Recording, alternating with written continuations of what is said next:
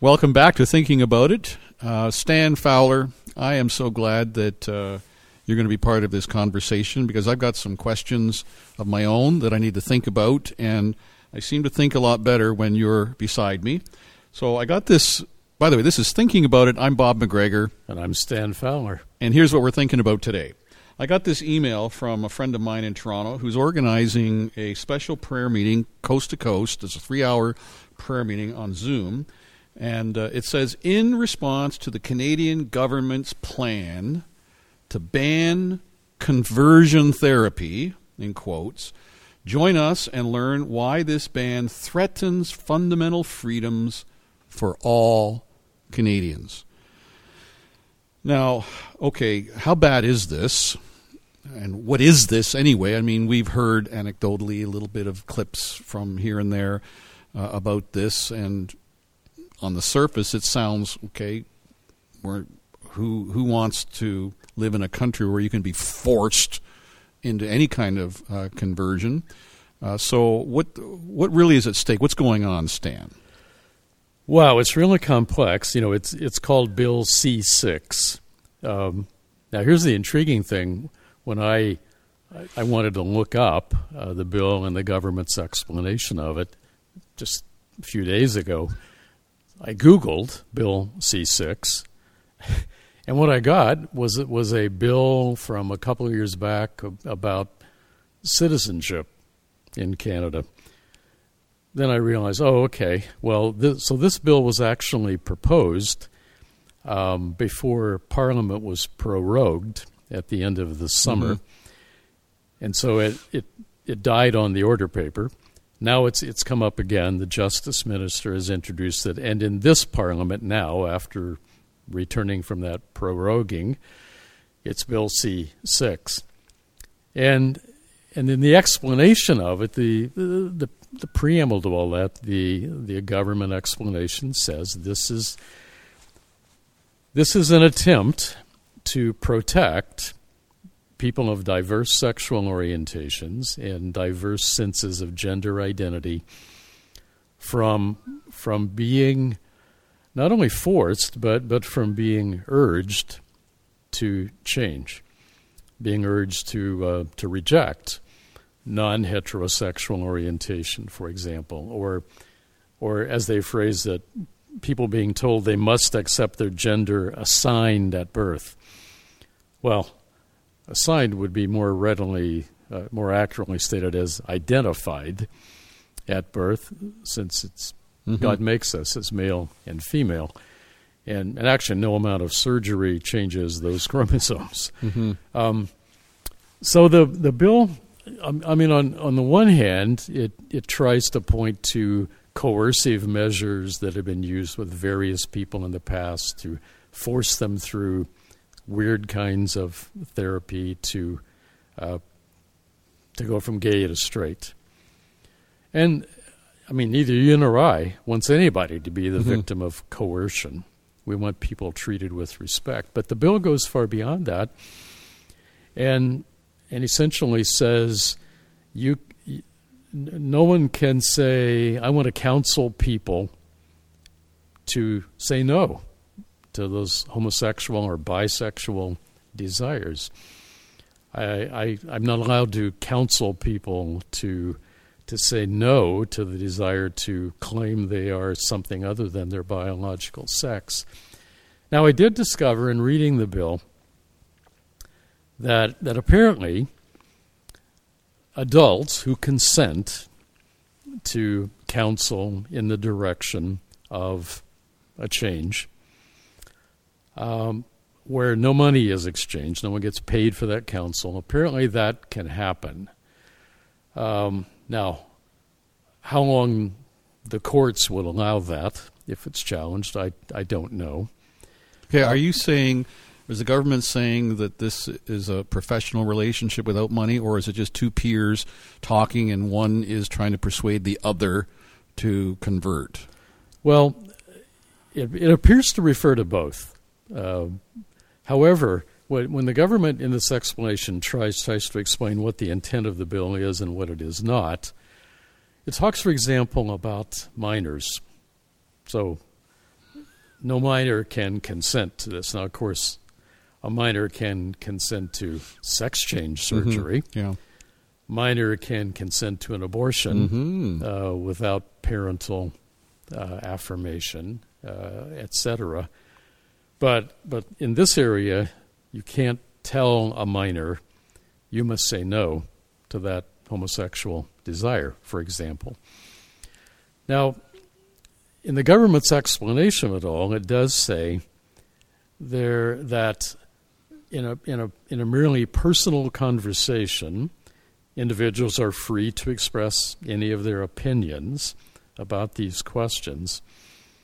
And yet it phrases all that as in support of lesbian, gay, bisexual, transgender youth. So when it's phrased in the context of in support of them, it looks like what they give with the one hand is taken away with the other. So, I mean, this looks like a pernicious bill, frankly. And the very preamble to it says all of this is rooted in the fact that we all should know by now that it's okay for people to affirm the great variety of sexual orientations or gender identities. Well, we don't. But we don't. So that's why on Monday of this week, I sent an email to my MP, who is Liberal Party. Do you have the same MP? I'm in Waterloo. No, I'm in Kitchener-Conestoga. So just, can you give me your letter and maybe I can just jazz it up a bit? I mean, Tim Lewis is my MP. Okay. Harold Albrecht, dear friend and believer, he used to be my MP, but he lost. So Tim Lewis is my MP.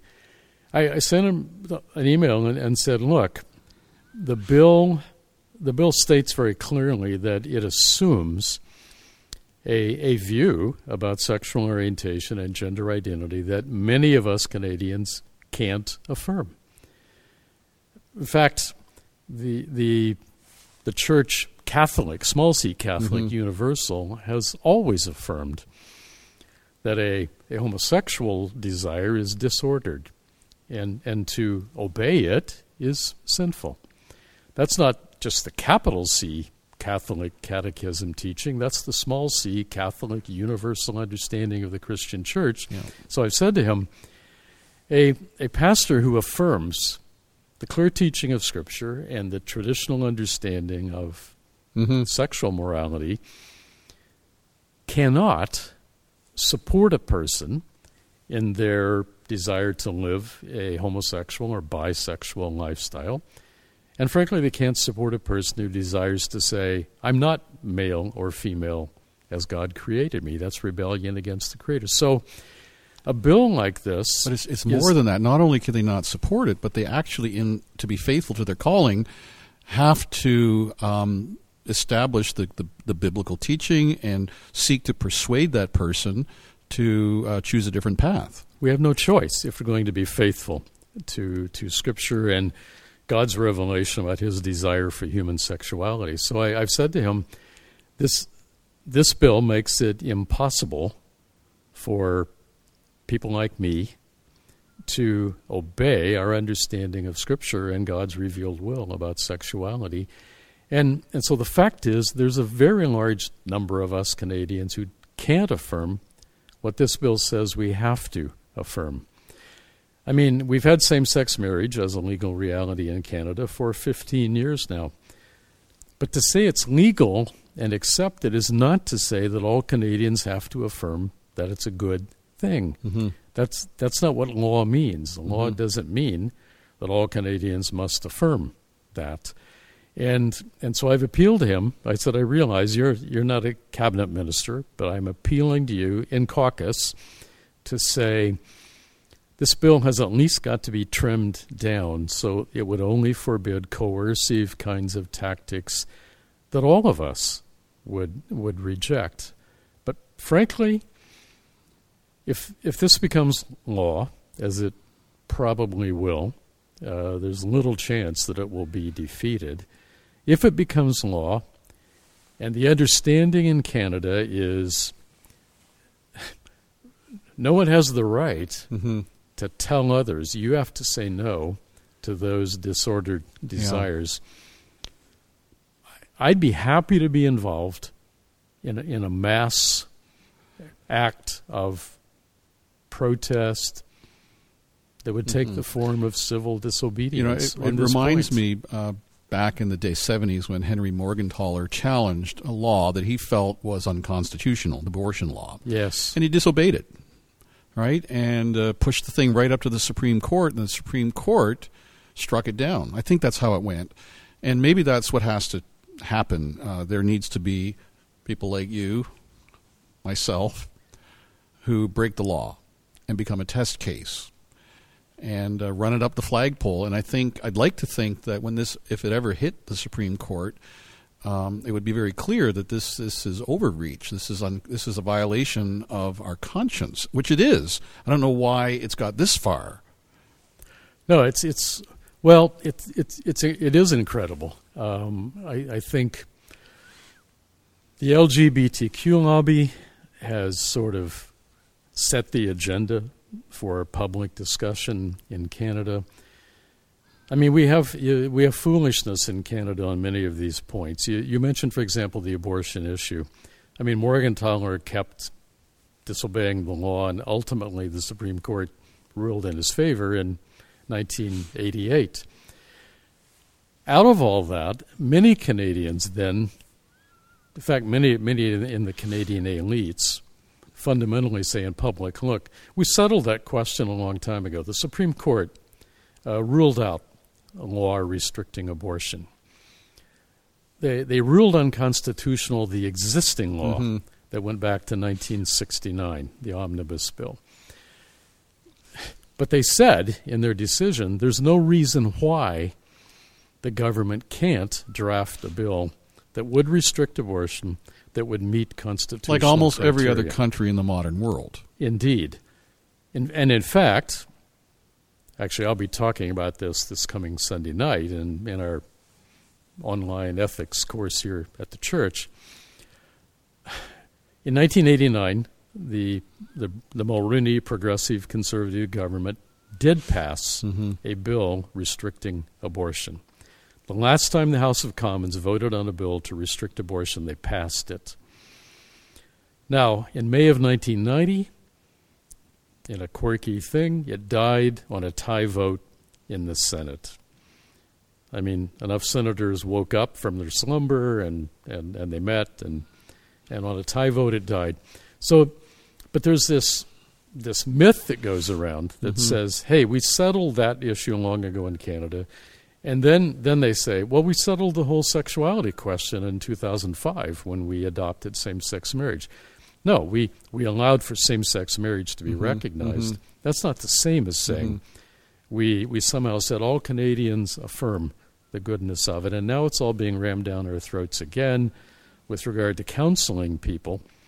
And I would say, frankly, it's time to stand up and speak and say that's an unconstitutional overreach. It's a denial of our freedoms. They'll call you a hate monger, and you get all that. And I think we just need to say up front, bring it on, because the world's never going to understand. They're going to always take that view. And Jesus said in Matthew 10, which is where I'm in my sermon series now, but people are going to hate you for my sake. Don't think that it needs to be otherwise. And I think that's what it's going to come to with this, because they're basically saying, as you've said, and with this we'll conclude because we're out of time, that we are being forced to affirm something that the Bible condemns. And we need to learn how to speak lovingly and truthfully, but at the end of the day, it's going to land someone in jail. Well, I think it is. And I tell you, I'm increasingly prepared to say, let's pull together a widespread coalition and let's protest in a very public way. Time to do it, I think. Well, let's think about that and pray about that. You may want to think about joining this prayer meeting. It's on, let me just get the date here, Saturday, November the 14th. It's a Zoom meeting. You can you can Google National Prayer for Canada, and find out more about it, but we do need to pray. We do. So thanks for listening to us. I'm Bob McGregor. I'm Stan Fowler. And you've been thinking about it with us. God bless you.